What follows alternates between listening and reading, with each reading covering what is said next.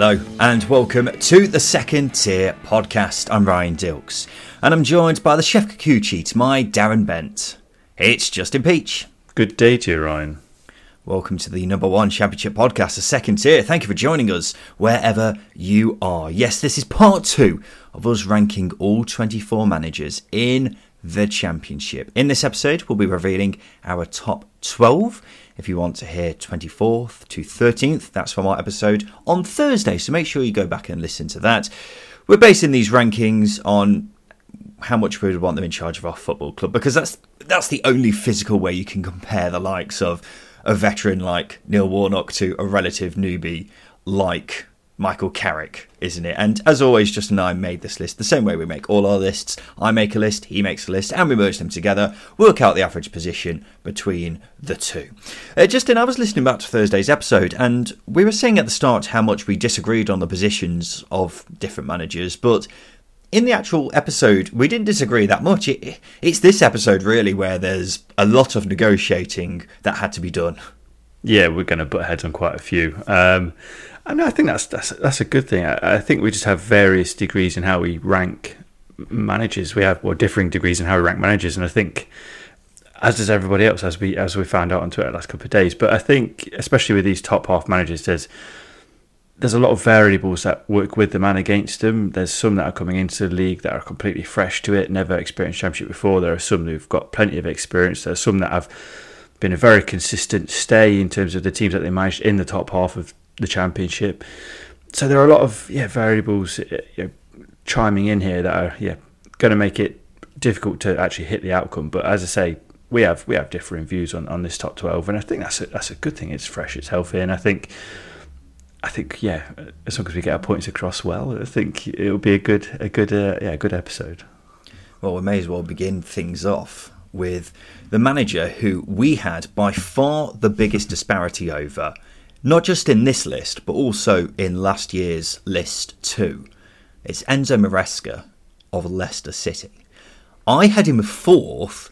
Justin Peach had him 20th. You had the likes of Matt Taylor at Rotherham, David Wagner at Norwich above him. So were you essentially saying Leicester would have been better off appointing them? No, as we've pointed out, we're basing this on who we'd want in charge of our clubs. Now, for me, I'm not discrediting Leicester's choice to pick Maresca. I think it's a really exciting appointment. I'm excited by it. But there's a lot of variables here that potentially work against Maresca. His lack of experience as a manager, for starters. And I do bring it back to how I ranked Errol Bulut, for example. Errol Bulut of Cardiff City has got he's vastly more experienced than Maresca is as a manager. I just think Maresca's coming in with a lot more hype because he's coming in from Manchester City, and there's that unknown that adds to that excitement about him. But for me, his only time as a manager at Parma didn't go particularly well. He was only there for 14 games. He's not got a depth of experience as a coach either. He's been at West Ham, Sevilla, I think it was Ascona. He was part of the Manchester City development squad before he went into the first team last year, Pep Guardiola. So he's had a year's worth of Pep Guardiola, shall we say. Is that enough to become an exceptionally gifted head coach at championship level? Maybe, maybe not. It's just, for me, it was just too hard to judge him on those variables. And the fact that he's got a lot of things to deal with now at Leicester, in that he's got to transform the squad. It's a bit of a rebuild at Leicester. He's got to transform the squad. He's got to get them playing in a way that he, obviously in his style. We're not entirely sure as to what he will want to play either. We've got a good inkling, but it's not a solid inkling, is it? So I think there are a lot of variables for me that just brought him down, and I couldn't honestly put him above other managers who have had more recent successes in the Championship. So you're saying that at Derby County, your club, you would rather have Matt Taylor and David Wagner instead of Enzo Maresca? I think that's too simplistic of an argument to make. But that's basically what you did with your list. I'm not saying Derby County is my club in this scenario. Well, they're a League One club. What club are you saying then? Well, I'm speaking quite plainly with it. If it's a club pushing for promotion, club pushing for the top 6, then I'd rather have a manager who Matt Taylor's shoes. Again, he's relatively unproven at championship level, but he's got experience, and I think he's on an upward trajectory. David Wagner has got experience of leading a club out of the championship in Huddersfield as well, so they've got experience. I'm not saying that I want them in charge ahead of Maresca. I just don't value them. I just value them higher at this. No, I'm not. I value them higher. Justin, you literally made a list on who you would want the most at your club, and you put Enzo Maresca below them. Yeah, but as I say, I think it's too simplistic an argument to make. I simply value. I simply value from me. No. I simply value their contributions higher at this point than Maresca's because he hasn't made any. Simple. No, it's not that simple. We have literally made a list on who you would want in charge of your football club. That is the main thing we're basing it on, and you put Enzo Maresca below Matt Taylor and David Wagner. Because, as I say, I value their contributions much higher than Maresca's. So you'd rather have them in charge of your club? If it makes you happy right now, I'll say that, yes. Well, you're not making any sense. That's my point. I have made sense. No, you haven't made sense at all. It's the main thing we're ranking them on, and you've put him below them. Yeah, and as I say, I value their contributions in the championship higher than Maresca's. What does that mean? They've made more contributions. Because they've managed in the championship before? Yeah, and as I was saying with Maresca, really important, he's not got a deep history as a manager. He's not got a deep history even as a coach, as others have. So for me, it's just hard ranking him higher than others that have more experience simply as a manager and as a coach. But it's about taking a chance on him.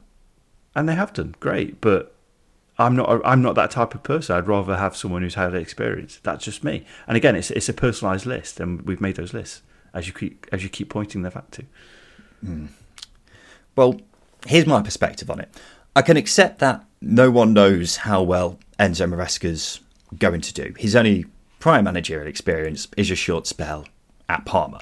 But if your new manager was the assistant to possibly the greatest manager in the history of football, and you played a key role in helping them win an historic treble, that's incredibly exciting. Every fan at any club from mid-table Premier League downwards would be excited by that. When it comes to learning from the best, Maresca has literally done just that. You look at how Mikel Arteta's done at Arsenal. He was in Maresca's shoes 5 years ago. The thing is, as well, you don't become Pep Guardiola's coach or his assistant even, if you're some Sunday league coach. You only get that job if you are truly a world-class coach. So the potential with Maresca is enormous, and you've got to be looking towards the top end of the list. Yes, there's plenty of examples of excellent assistant managers not doing very well in the top job. See Paul Clement. But if you're looking to gamble on a coach, you can't get a much better CV than what Enzo Maresca has. Plus, the football is going to be great to watch. So, yes, it's a gamble, but it's definitely worth it. I just think you're basing it on maybes. I think that's the only thing. Of course, and again, Justin, you're basing everything on maybes in this list, really. Well, yeah, but at least the maybes I've based it on are a little bit more factual. And again, you allude to being under a world-class coach. Mikel Arteta had a lot more time under Pep Guardiola than Maresca has, for example. And again, going back to the Paul Clement thing, Paul Clement was number 2 to Carlo Ancelotti for quite a considerable amount of years and was a really poor manager. Arguably shouldn't have been sacked at Derby, but that being said, reading a book into it, lost a lot of players' confidence. And then his Reading spell was a disaster as well, or a near disaster as well. So I don't think that quite works either. So for me, there are a lot of warning lights with Maresca. I think I believe he will be a success because Leicester are fully equipped. Well, you believe there are warning lights? Yeah, you can have both. You can't fully blindly go into someone and say they're going to be a success without there being. Well, they might not be. You've got to consider those aspects as well, and I think there are plenty there for me not to push him higher than others who have had successes in this league, for example. We'll move on because we've spent way too much time on one manager already for this episode. Let's go to number 11th, where we have Tony Mowbray of Sunderland. Now, I think Tony Mowbray is an interesting case because he did an incredible job last season, got Sunderland a top 6 place, becoming the first newly promoted team to do so since 2015 in the Championship. An even more impressive achievement considering they had the worst injury crisis in the division and the youngest squad. Also did it playing arguably the best football in the league. For my money, it was the best football in the league. A truly phenomenal job, and he deserves a lot of respect for that. However, I believe Sunderland's aim this season will be promotion. I have my doubts over whether he can do that, and I think those doubts are shared by those at the top of Sunderland. I reckon the club hierarchy may be looking at the manager and be thinking, we can do better. Of course, there were rumours a month or two ago about his job could be under threat. I get the sense that might be a case of no smoke without fire. But if we look at him in the context of this list, he's a great veteran manager. I think he's the kind of guy who can take a club struggling in the Championship or the top end of League One and leave them in the top half of the Championship, leave them in a much better place. Can he take you any further? I'm not too sure personally. I would love to be proved wrong because I've got a ton of respect for him as a manager and as a person, actually. Yeah, I think he's a great guy, and his pre-match press conferences, I should say, are always really entertaining. The man absolutely loves Revels, for example. But I would almost put him in a similar category to Nigel Pearson, where they're a steady hand. They're a steady hand. You know what you're getting out of them. They're very positive, and they can galvanise a football club. But I think the big difference in those two managers is Tony Mowbray's had a lot more success over the last couple of years than Nigel Pearson has, by getting into the playoffs, by getting into the top half, for example. So that's the big difference between those two. And as I say, I think whether or not Sunderland are aiming for promotion, I think Tony Mowbray's a good enough manager to at least put them in a conversation where they're in a conversation for promotion. Simple as that, really. If you go back to last season, top 6 finish, you mentioned the injury record. They had no centre-backs, for example, for the closing weeks of the season, no fit centre-backs. Actually, no centre-backs at all. Luke O'Nien and Trey Hume were deployed at centre-half, and they're not centre-halves. Ellis Sims was recalled in January. Ross Stewart injured for 2/3 of the season, constantly having to spin plates, and those plates had really big cracks in them. So what he managed to deliver was incredible, really. And again, you go back to his time at Blackburn, past successes, the way he developed players like Adam Armstrong, Ben Brereton Diaz, Scott Wharton broke through under him. It's a long list of players. The same is happening at Sunderland. So again, if you're looking at wanting to improve individual players, improve your squad over time, and as you say, if you're wanting to come up from League One or stabilise as a Championship club and push on, Tony Mowbray's the man. He's very much the man, and I think he's quite a fluid manager as well. He can play that counter-attacking football, or he can switch it on and play front foot in possession as well. So yeah, I don't think there are many that have the strengths that Tony Mowbray has in a package. He's a very unique manager, I think, but one that has delivered some degrees of success over the last 5 years. In number 10, we have Ryan Lowe of Preston North End. I believe Ryan Lowe is an excellent young manager at Championship level. The only thing is, he's not really got much to show for it so far, has he? 2 mid-table finishes with Preston. However, that is in large part down to the little backing he's had since joining Preston at the end of 2021. He's had 3 transfer windows prior to this one, and they've only spent money in the way of transfer fees on 1 player, and that's the goalkeeper, Freddie Woodman.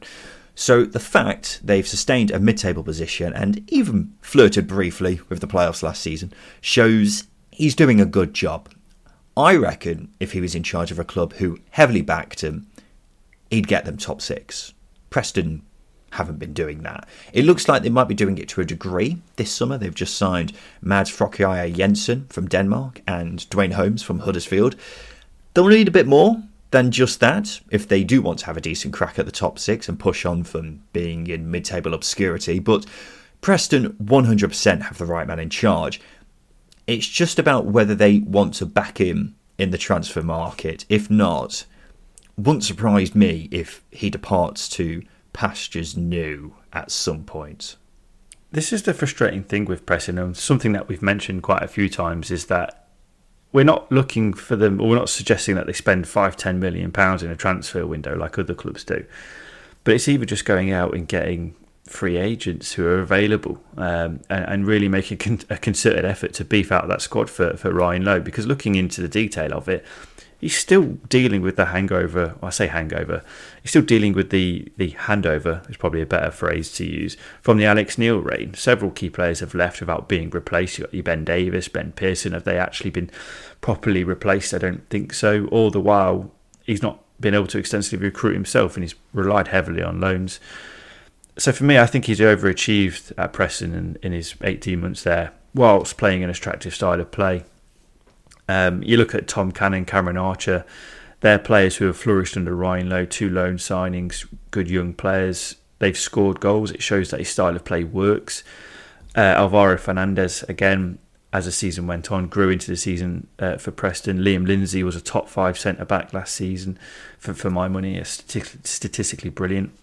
So there are a lot of factors there that work in Ryan Lowe's favour. It's just the club needing to back him. Again, you look at Josh Onoma and Daniel Johnson, who departed. I know Daniel Johnson wanted a new challenge, but Josh Onoma, for example, could they have done more to keep him? Could they have done more to convince him to stay? And it's, if it comes down to finances, then that's where Preston gets stuck, and that's where I think Ryan Lowe cuts a frustrated figure. So it's a case of he's a really talented manager, but the club needs to back him, and if they don't, then they could end up losing him. Because I think Ryan Lowe's got a lot of potential in this league, maybe even higher. He's shown that this season, or this past season with Preston.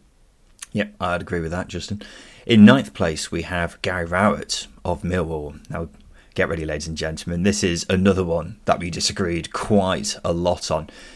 Justin, you had Gary Rowett miles ahead of me on your list. You had him in 6th, above the likes of Russell Martin, Tony Mowbray, Stephen Schumacher. Do you really think he's the 6th best in regards to this list? Not much has changed from my opinion of him last season. And I think I had him in around 6th last season as well. I rate Gary Rowett really, really highly. I think last season only sort of solidifies it. I know Millwall dropped off, and that does work against him a little bit. And so perhaps a 9th place in this list is fair. But his tactical awareness, I don't think there are many better than him in the league. I'm not sure there are many that switch formations as regularly as he does between the two that they particularly did last season, the 3 at the back to the 4 at the back. They can be a turgid, boring defensive team, and they can switch it around as well. His stock might drop off if Millwall fail to challenge for a playoff place this season. But for me, he's delivered playoff finish for Derby. Was sacked when Stoke were 9th, albeit underachieved, but they were still 9th and in the conversation for playoffs at the point of his sacking. And he's brought Millwall up from what was a club that was flirting with being a yo-yo club to League One, to being a bona fide playoff contender every season, or at least in the playoff conversation every season. So yeah, for me, I like him a lot, and he gets the fans behind you. It doesn't matter who he's managed; the fans have always been behind him, apart from Stoke. So yeah, he's got a lot for me going for him. But as I say, I do recognise that if Millwall do struggle to get into that playoff place this season, or at least finishing around the playoffs this coming season, I think his stock will drop off. Here's my take. I've said it before, and I'll say it again. Gary Rowett is very good at doing just a good job. He's guided Millwall to 4 consecutive top half finishes, when a really good job would be at least a playoff finish at some point in there. He got Derby into the playoffs when a really good job would be promotion. He got Birmingham 2 top half finishes when a really good job would be a playoff finish. We'll let him off with Stoke because no one's done a good job there. As experienced as he is at this level, probably one of the most experienced in the division actually at this point, what are his outstanding achievements? Has he ever done anything at this level that qualifies as outstanding? Possibly the job he was doing at Birmingham before he got sacked, but no one can say for sure how that season would have ended if he hadn't have been unceremoniously sacked. So I'm not sure why you had Rowett so high in your list, Justin. There are plenty of other managers in the league who I'd be much more excited by. I think that's fair, but as I say, you know that he's going to get you in and around the playoffs no matter what your team is, no matter what they do. You had Birmingham City in and around the playoffs when he was sacked, Derby playoffs, Millwall in and around the playoffs, Stoke in and around the playoffs when they're sacked. So you know he's going to get not the best out of them, but certainly a lot out of your squad. He's shown that he can manage with restrictions. Birmingham City, they're well documented. Millwall, we know that they're not a big spending club and actually one of the lowest budgets in the club, probably up until this summer. Now they're starting to spend a little bit. So you know what he's going to deliver. And I think that guarantee really is where his value lies. You know what you're going to get from him. You know you're going to get a team pushing for the playoffs, no matter what your team is. And I said it last season. What I said last season was I think the vast majority of clubs, probably 22, 23 out of 24, would like Gary Rowett in charge or would be successful with Gary Rowett in charge. Maybe not so many this season, but I still say the vast majority of the division will be successful with Gary Rowett in charge. Who have we got in 8th place, Justin? We've got the man, the myth, the man who should be knighted, Neil Warnock. And it's a very easy one, and maybe he should be higher, maybe he should be lower. But for me, the fact that he managed to deliver a minor miracle last season, it's just incredible. In February, March, I can't remember exactly when it was. I think it was early March, actually. I think us supporters and journalists writing for Huddersfield pretty much resigned them to relegation, which almost seemed to spark the team into gear under him. He's a manager who continues to exceed expectation. And again, his man management style is a big reason why. Just look at the turnaround in Josh Koroma. He's an example that I've used time and time again. Shipped off on loan to Portsmouth. Really poor at Portsmouth. Did not pull up any trees at all. Comes back in January. Again, doesn't look like he's got a future under Mark Fotheringham. Neil Warnock then comes in and he's then becomes an integral member to the team. He's now signed a new 2-year deal. It's that sort of turnaround in players that he brings, and that's the sort of turnaround in players that not many managers can do. I'll still say this, and I'll back it to the hilt. I don't think that squad was good enough to stay in the division last season, but the Neil Warnock factor made them good enough to stay in the division last season. He squeezes every ounce of quality out of a team, and he did that with Huddersfield last season, and that's why he's 8th, along with his previous successors. Simple as that. Out of all the managers on this list, I think Neil Warnock was the most difficult to place because ultimately he's the best manager ever at Championship level. His achievements, no one comes close. His longevity, no one comes close. Pulled off an absolute miracle last season with Huddersfield because they did look so far gone, managed to keep them up. Should he be relaxing in a nice cottage in Cornwall at his age? Yes, he probably should, but he just can't shake that bug, no matter what Sharon says. Look, I think most fans would quite enjoy it if Warnock was appointed at their club. The interviews alone would probably make it worth it. Would it be a good idea? I'm not sure. It depends at what level, I suppose. If you look at it from a Huddersfield perspective, I'd be quite confident in saying right now they won't go down next season, mainly because they've got Neil Warnock in charge.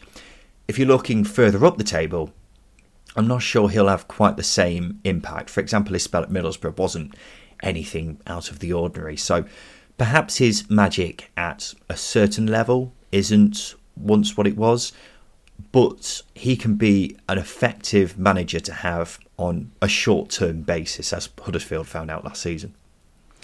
Well, that's it, isn't it? His age does work against him, which is unfair, but at 75... there is a degree of, there's not going to be a longevity there with Neil Warnock. But I think the key thing here to consider is that he's been trusted with the transition and handover by Kevin Nagel, the new Huddersfield owner, to essentially manage. He needs a steady, experienced head in at the club, Kevin Nagel this is, and he's chosen Neil Warnock. He's chosen Neil Warnock ahead of Lee Bromby, who was the head of football operations, whatever. And that just goes to show that the value Neil Warnock brings, you know what you're going to get out of him. And I'd be very confident in saying that Huddersfield more than likely will not go down this season. Okay, they need to add in a January transfer window at the time of recording. Sorry, in the summer transfer window at the time of recording. But it's just Neil Warnock. There's no, he's going to transition that team. He's going to guide them into a new era.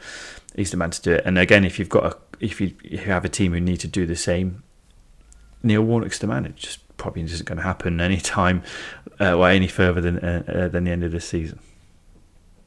Let's go to 7th place, where we have Russell Martin of Southampton. Now, you didn't have Russell Martin as high as I did, Justin. You had the likes of Gary Rowett, Neil Warnock, Tony Mowbray ahead of him. So, again, are you effectively saying Southampton would have been better off getting in any of them?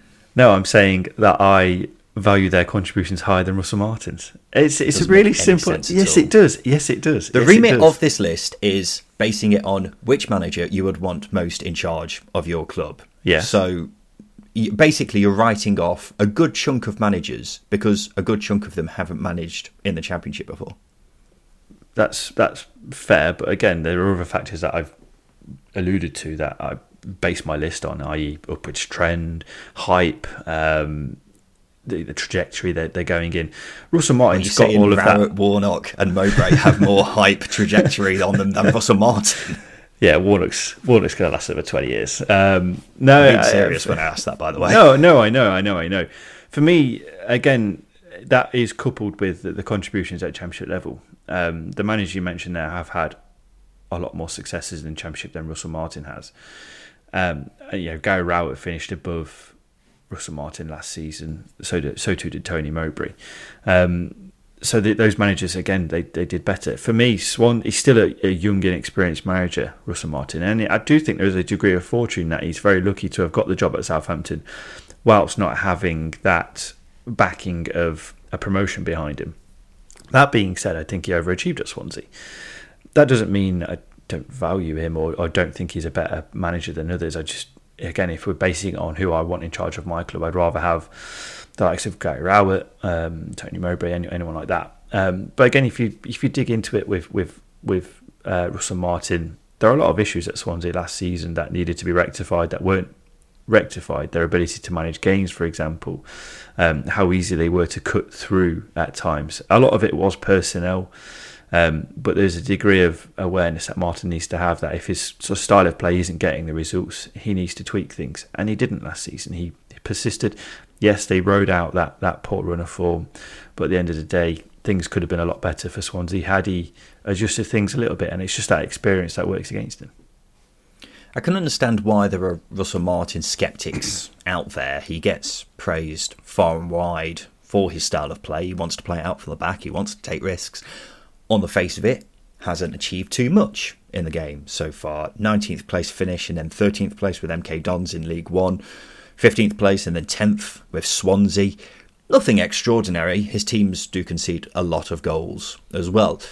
So he certainly still has a lot of learning to do as a manager. But it's easy to forget he is the second youngest manager in the Championship. Even though it feels like he's been in the dugout for a long time now, he's still only really at the beginning of his coaching career. At Swansea, he didn't get a huge amount of backing and had to deal with a lot of talent going out the door. The style of play is a big selling point with him too. When it works, it's beautiful. When it doesn't look great, but if you have better players like he will do at Southampton, those mistakes won't be as frequent. Russell Martin's one of the best young managers in the country right now. Southampton have recognised his potential and have invested in him. It's a wise investment as well. I just wish Justin Peach would recognise his potential and invest in him. I'm a little bit more objective than you. You're very feeling based, which is absolutely fine. Well, Justin, think about it this way, right? Look at the managers who got promoted last season in the Championship. You had Vincent Kompany, who was a complete and utter gamble coming in after a fairly so-so spell over in Belgium. Paul Heckingbottom wasn't attracting anyone else in the Championship when he got appointed at Sheffield United. You look at Rob Edwards, just been shoved out on his arse after leaving Watford. Was a gamble in itself. And then you look elsewhere in the Championship, the other clubs who did well, Mark Robbins, who, you know, has been at Coventry for years now, so he doesn't really count.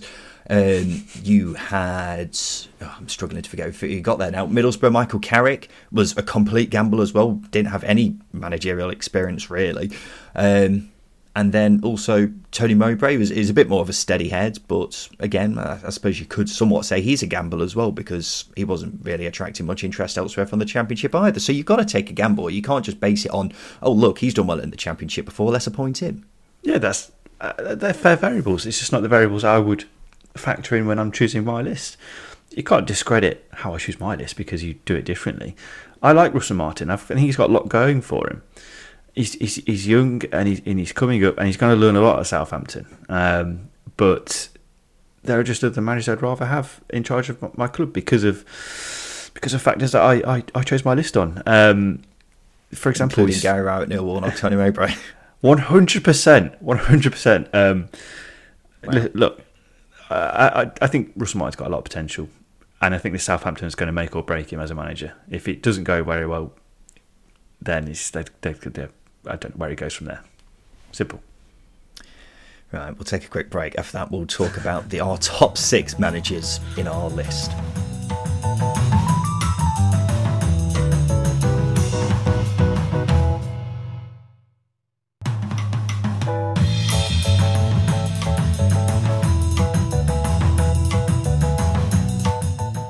Welcome back to the Second Tier podcast. So this is our countdown of the top 24 managers in the Championship, and we're now on to our top 6. And I just want to take this moment to talk directly to the listener for a second.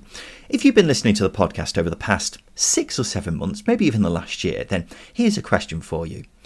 Which manager who hasn't managed a Championship game before has been mentioned more times on this podcast than any other by Justin Peach? That's right. It's Plymouth's Steven Schumacher.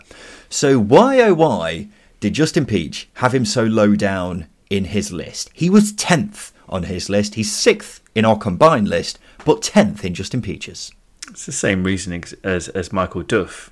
Now, annoyingly, I've only written praise in my notes here, so I'm trying to justify why I had him so low whilst actually praising him so highly. I think it's just there's a little bit of the unknown factor with Steven Schumacher. It's the same with McKenna and Michael Duff. And I think I just wanted to be fair in my assessment of Michael Duff and Schumacher, because I think they're on a similar level. It's a hard one to justify. That being said, there's a lot of reasons why I like him. He's overachieved with Plymouth. There's a great article in The Athletic from Nancy Frostick about the rise of Plymouth, and that provides a lot of depth and context as to why he's an exciting manager. And I guess it's the same reasoning as Russell Martin, is that they're very young, play attractive style of play. It's about how they adapt. It's about how they adapt those teams, and we've not really seen Plymouth and Schumacher have to adapt yet. So it's the unknown factor. Won League One with a mid-table budget. And you said that I mentioned Schumacher a hell of a lot. There are only a handful of teams that I've sort of set up and come away from Pride Park saying, Christ, they were bloody good. Wolves in 17-18, Bielsa's Leeds side, and Schumacher's Plymouth side. They were incredible. And they will play some incredible football, but it's about how they adapt to the Championship. So again, it's just, I don't think he's as adaptable as other managers, which probably pulled him down a little bit. It's just that unknown area that I put them in. That is the reason why I'm not ranking him as highly as another League One manager who was promoted last season. Well, I had Steven Schumacher 3rd in my list because I'm not the kind of guy who praises him but then bottles him when it comes to a list like this. Steven Schumacher is another manager who's one of the most exciting young coaches in the country right now. You could have not asked him to do a better job last season. Win the league with the second biggest points tally in League One history. That's despite Ipswich and Sheffield Wednesday having the biggest points tallies ever for second and third place sides. Did it with a tiny budget compared to the rest of the teams around them. Did amazingly in developing the young talent there and taking their game to the next level. And they won promotion, playing some great football along the way.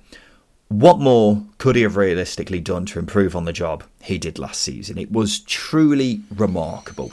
He'll need another remarkable season with Plymouth this coming season, but I see no reason why it can't happen. So far, his managerial career has been nothing short of spectacular, and at the age of just 39, it's exciting to think where it could go. I imagine there could be a few clubs in the Championship who will regret not trying to lure him away from Plymouth last season when they had the chance, but Plymouth have got hold of him and they are reaping the benefits of taking a risk on someone like him, which is why sometimes, Justin, it's worth taking a risk on managers. Who have we got 5th? We've got Carlos Corberán of West Brom. This seemed a fairly easy one, probably one of the easy ones in this top half. Is you want Carlos Corberán in and around that top 6 because you know what you're going to get from him. He creates a very defensively structured team and allows the attacking players to flourish in that team as well. There's a bit of a press there, but mostly they're on the conservative side. But it's a style of play that gets results. And really, what is there not to like about Carlos Corberán? He wears chinos on the touch line. That's a big plus in terms of championship fashion. And again, looking at it more from a team focused, West Brom immediately improved under him last season. And really, it was his third full season as a manager, wasn't it, with West Brom? Yep. Which is incredible, really. The fact that he's delivered 2 top half finishes, one a playoff finish with Huddersfield. And as I say, team immediately improved under him, and they were well geared for an automatic push up until January. Then the injuries started to mounting up. It was clear recruitment was going to be limited, and form ultimately dropped off. But they stayed in the hunt for the playoffs nonetheless, which I still think is a remarkable feat considering where they were when Carlos Corberán took over, and considering where they were under Steve Bruce as well.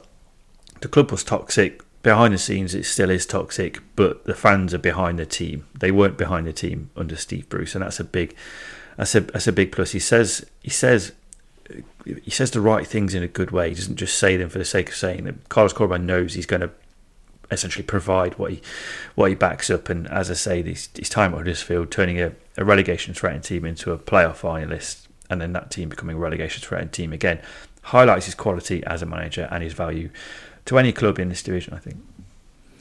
Yeah, I think Carlos Corberán is in a bit of a strange position, because I think we're looking at a talented manager in charge of a club that's going backwards. His career so far has been excellent. First season at Huddersfield wasn't great, but it was his debut season, if you like, so we'll let him off. Third place in his second season with a limited budget, unbelievable achievement. Goes to West Brom, takes them from relegation zone to top half, flirting with the playoffs. That's despite the chaos behind the scenes with an owner who's neglecting the club. And that's the main reason why West Brom are going backwards. The squad's almost certainly going to be weaker next season. So it leaves him in an awkward position where he's probably not going to get much backing this summer. If he was in charge of West Brom 12 months ago, could be in the Premier League right now. If he was in charge of a lot of championship clubs, it would strengthen their promotion chances, in my eyes. Unfortunately, though, he's having to work with the hand he's been dealt at West Brom, where the club is going backwards and his career is going forwards. But if he's not careful, because he's in charge of a club like West Brom that is going backwards, his career might not be going as forwards as it once was. In fourth place, we have Daniel Farke at Leeds United. Oh, this is one we disagreed on. I had Daniel Farke 8th. Justin had him 2nd. Just continues to be the theme of us being on very opposite sides of the fence over this appointment, doesn't it? But would you really have him 2nd in your list, Justin? If you could handpick any manager in the Championship to be in charge of your club, he'd be your second choice, would he? 100%. You'd be fucking mad if you didn't. His points per game at this level, at Championship level, is 1.8. In 2 of his 3 years, he won the league twice. Yes, Premier League with the Norwich wasn't good. We know that. But if you want a team pushing for promotion, then Daniel Farke is the man. Plays an attractive style of football, which is a big plus. And so if I want a manager who's going to play an attractive style of football, gets a team scoring goals, progresses young players like Farke does, he ticks all of the boxes. He ticks the same boxes, you'd argue, as Neil Warnock does, albeit with less experience, in that Neil Warnock wasn't great in the Premier League, but you know what you're going to get from him in the Championship. It's promotion. Daniel Farke has proved that. 2 of his 3 seasons, his team have won the league. It's as simple as that. And again, he knows how to get the best out of a team. He knows where to identify strengths and essentially work on them. You look at the partnership between Buendia and Pukki at Norwich. I think Leeds have got good technical players who are going to thrive under Daniel Farke next season. And again, that pressing aspect is what the Leeds players are used to, so that's going to be a nice transition for them. I'm excited by the appointment, and again, if you want a manager who's guaranteed to get you promoted, Daniel Farke is at least one of the higher candidates in that variable, shall we say. You're going as far to say guaranteed, are you? I would. You've already said it now. Yeah, I'll stick by that.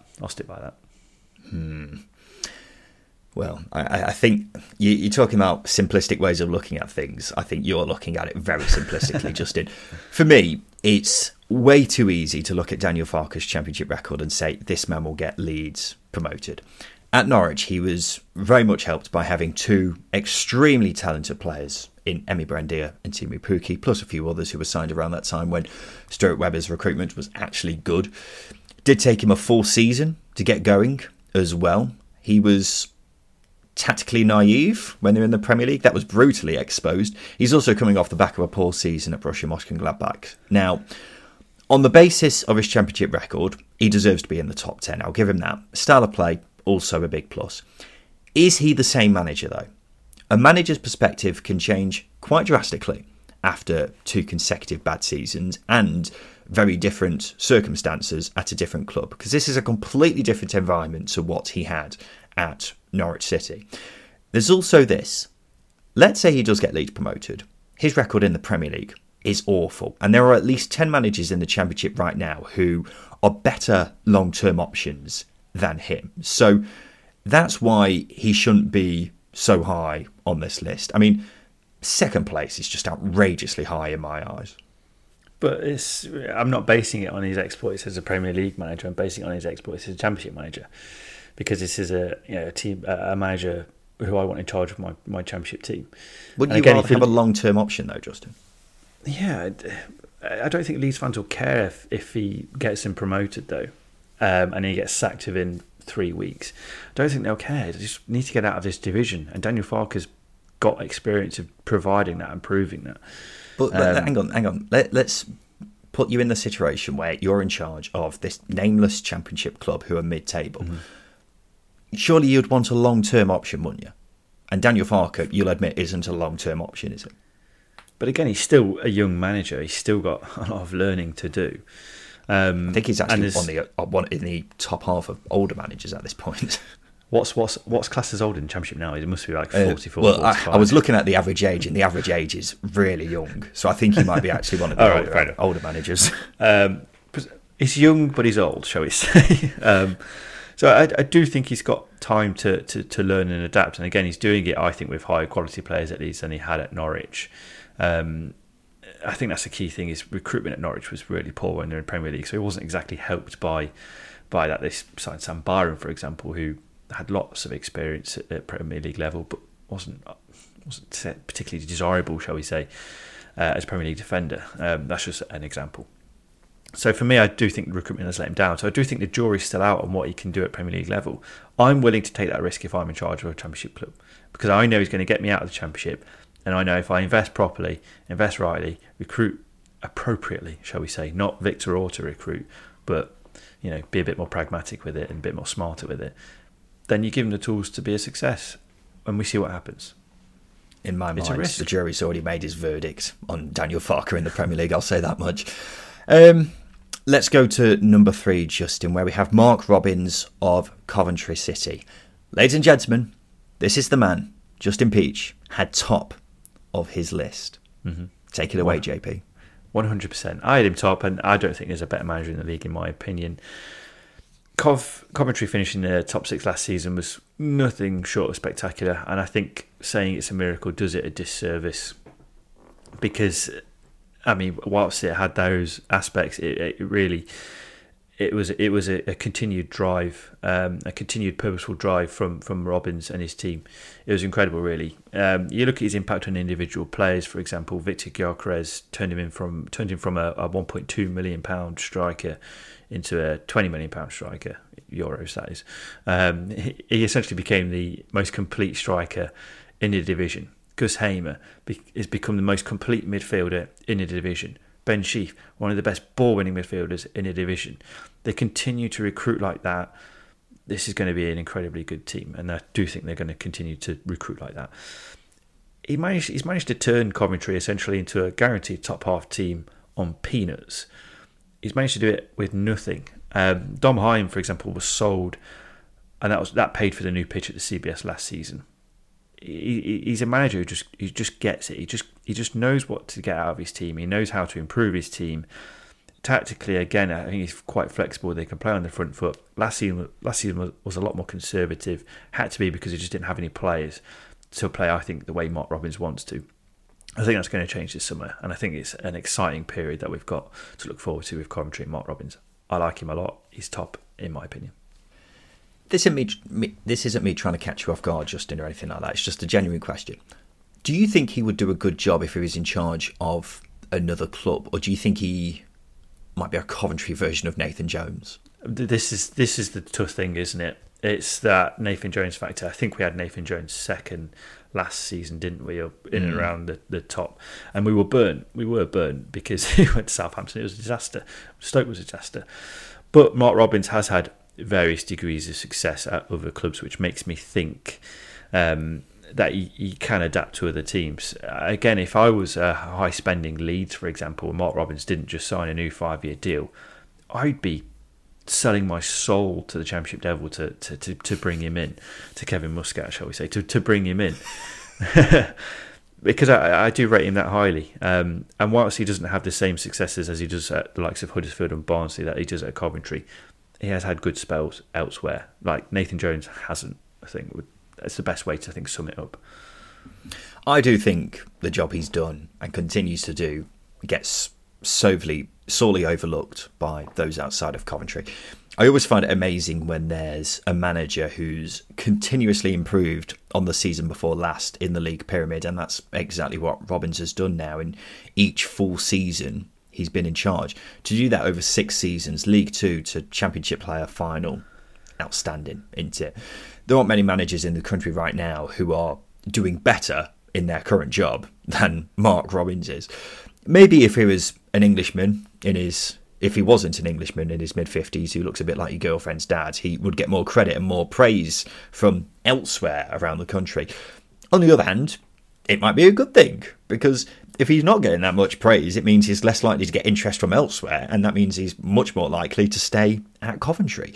And if the current trajectory of Coventry under Robins is anything to go by, then they're on course to finish top 4 this season and ultimately in the Premier League, aren't they? So, look, the only thing that is stopping me putting him any higher in my list is, would he have the same success at another club? I'm not sure. And also, a lot of the success from the last 2 years has been down to two very talented players in Victor Gyökeres and Gustavo Hamer.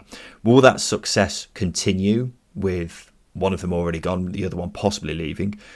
Guess we'll find out this season. Who have we got number 2, Justin? We've got Michael Carrick of Middlesbrough. I like Carrick a lot.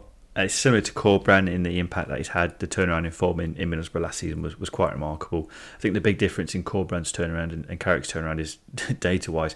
Middlesbrough's performances weren't too bad. They were still producing. They weren't performing, and there was clearly cracks under Chris Wilder. So for Michael Carrick to come in, repair those cracks, get the players on board, change the system, and to turn around the form at the same time was quite remarkable, and I think showed his potential as a manager. And I think that's what Michael Carrick is at the moment. He is just potential.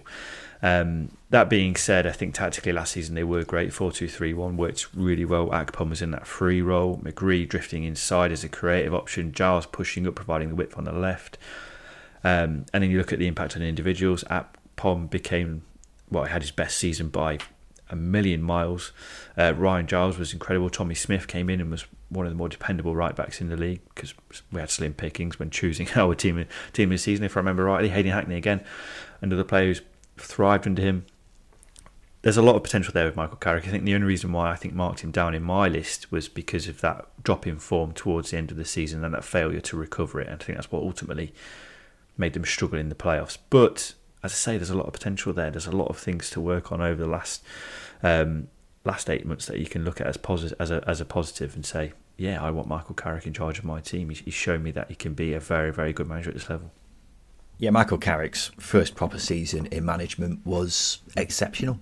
I say first proper season because we won't count that spell as caretaker at Man United. Middlesbrough were 21st when he came in, 1 point above the bottom 3. Not playing badly, but not getting results by any means. So for them to finish 4th and at one stage look as if they could be automatically promoted, a very eye-catching turnaround. They were playing some of the best football in the league as well. He's getting the best out of all of the players who were there, most notably, of course, Chuba Akpom, who went from dispensable to best player in the league. When you take into account his age and also his pedigree as a player and a coach, It's enormously exciting, his potential as a manager. I've even had a cheeky bet on him to be the next England manager. I don't think anyone can rule that one out because of how far his career could go. And that people will look at this and say, you've got Michael Carrick second above, my manager and what have you. He's only been in charge of a club for one season, and I get that. But if you're basing it on who you want in charge of your football club, based off what he did last season and his enormous potential, that's why he's such an attractive manager to have at your club. The only concern with me is that drop-off at the back end of last season. 2 wins from 10 does take the gloss off a brilliant debut season for Carrick. There could be a number of reasons why that happened, and as long as there's no lasting hangover from that, this will be a thrilling season for Borough with Michael Carrick at the helm. Let's go to number 1, Justin. Number 1 is Kieran McKenna of Ipswich Town. Our number 1 manager also happens to be the youngest manager in the league. Look, as far as I'm concerned, Kieran McKenna is the best young British manager in the country right now. 37 years old, has already overseen a promotion and transformed Ipswich into one of the best sides ever seen at League One level and one of the most exciting promotion teams to come up to the Championship since we've been doing this podcast, at the very least, Justin. They smashed the league last season. If it wasn't for a mini slump around the new year, probably would have run the league with a record points tally.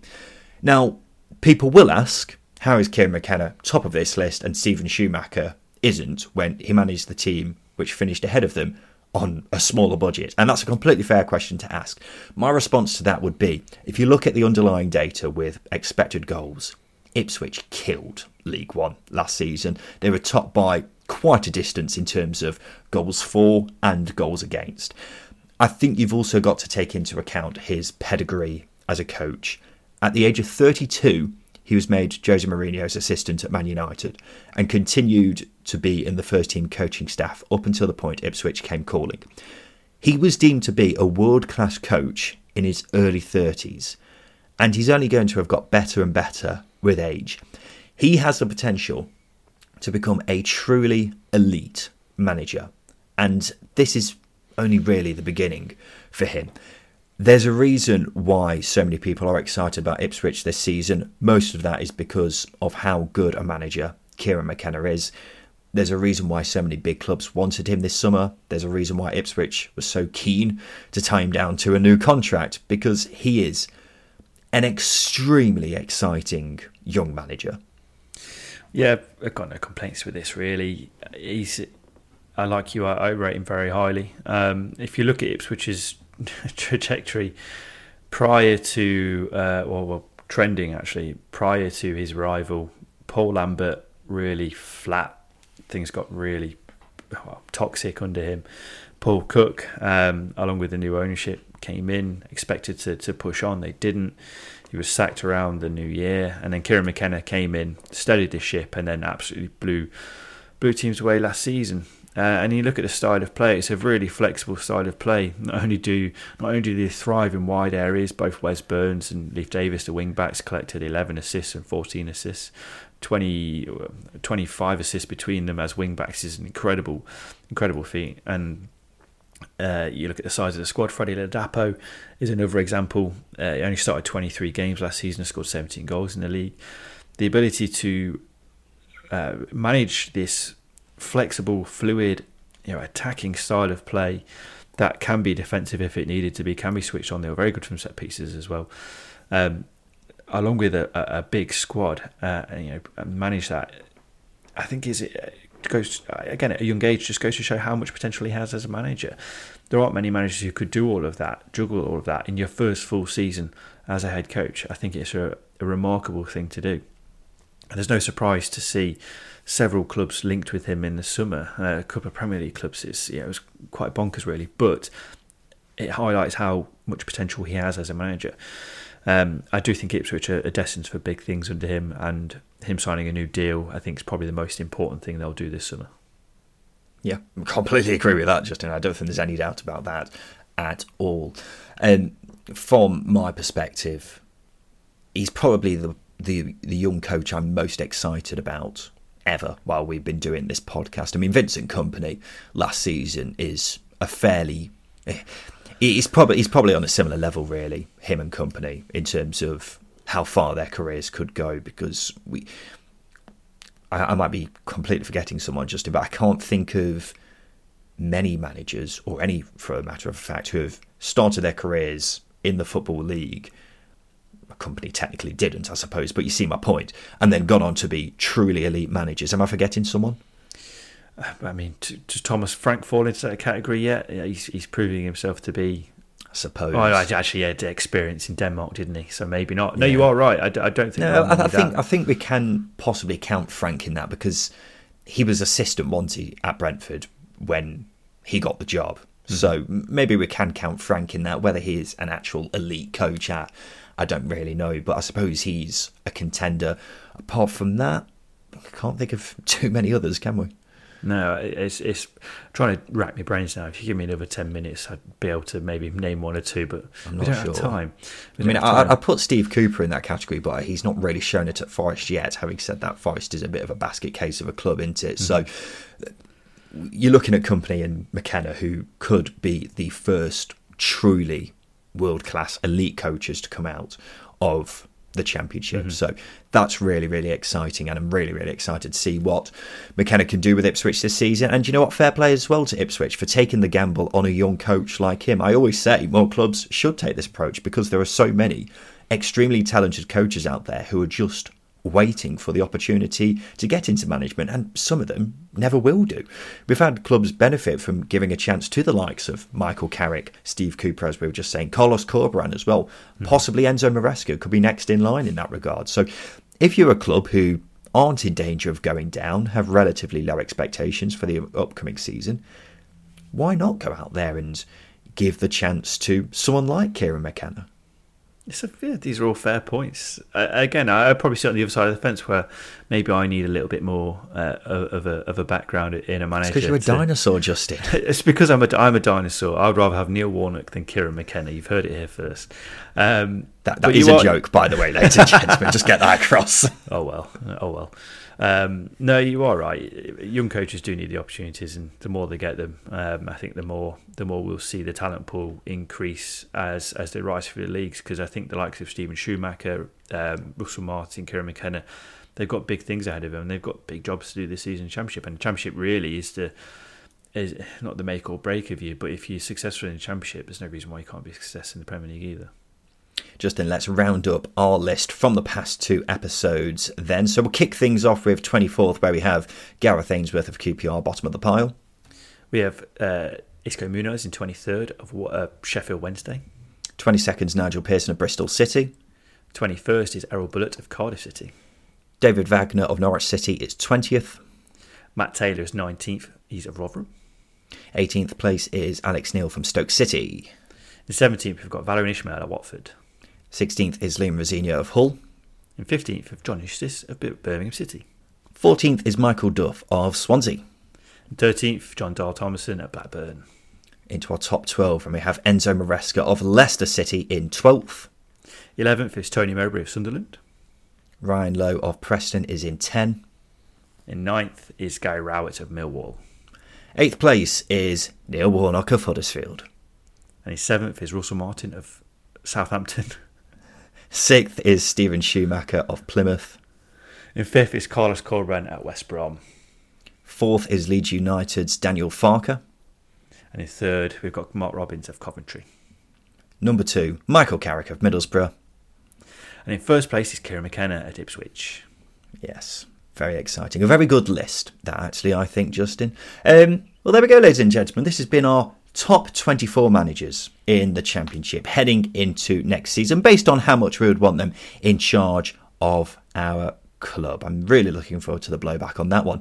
On Thursday, we'll be going through each team in the Championship and picking a player who we think is going to be key for them next season. So on Thursday we'll do part 1, where we'll go through the first half of the clubs alphabetically in the Championship, and then the Sunday after we'll do part 2, where we go through the second half of the teams alphabetically in the Championship. So you've got that to look forward to as we gear up towards the start of the new season, which isn't that far away now, ladies and gentlemen. But this has been the Second Tier Podcast. I've been Ryan Dilks. I'll be Justin Peach. And a big thank you for listening.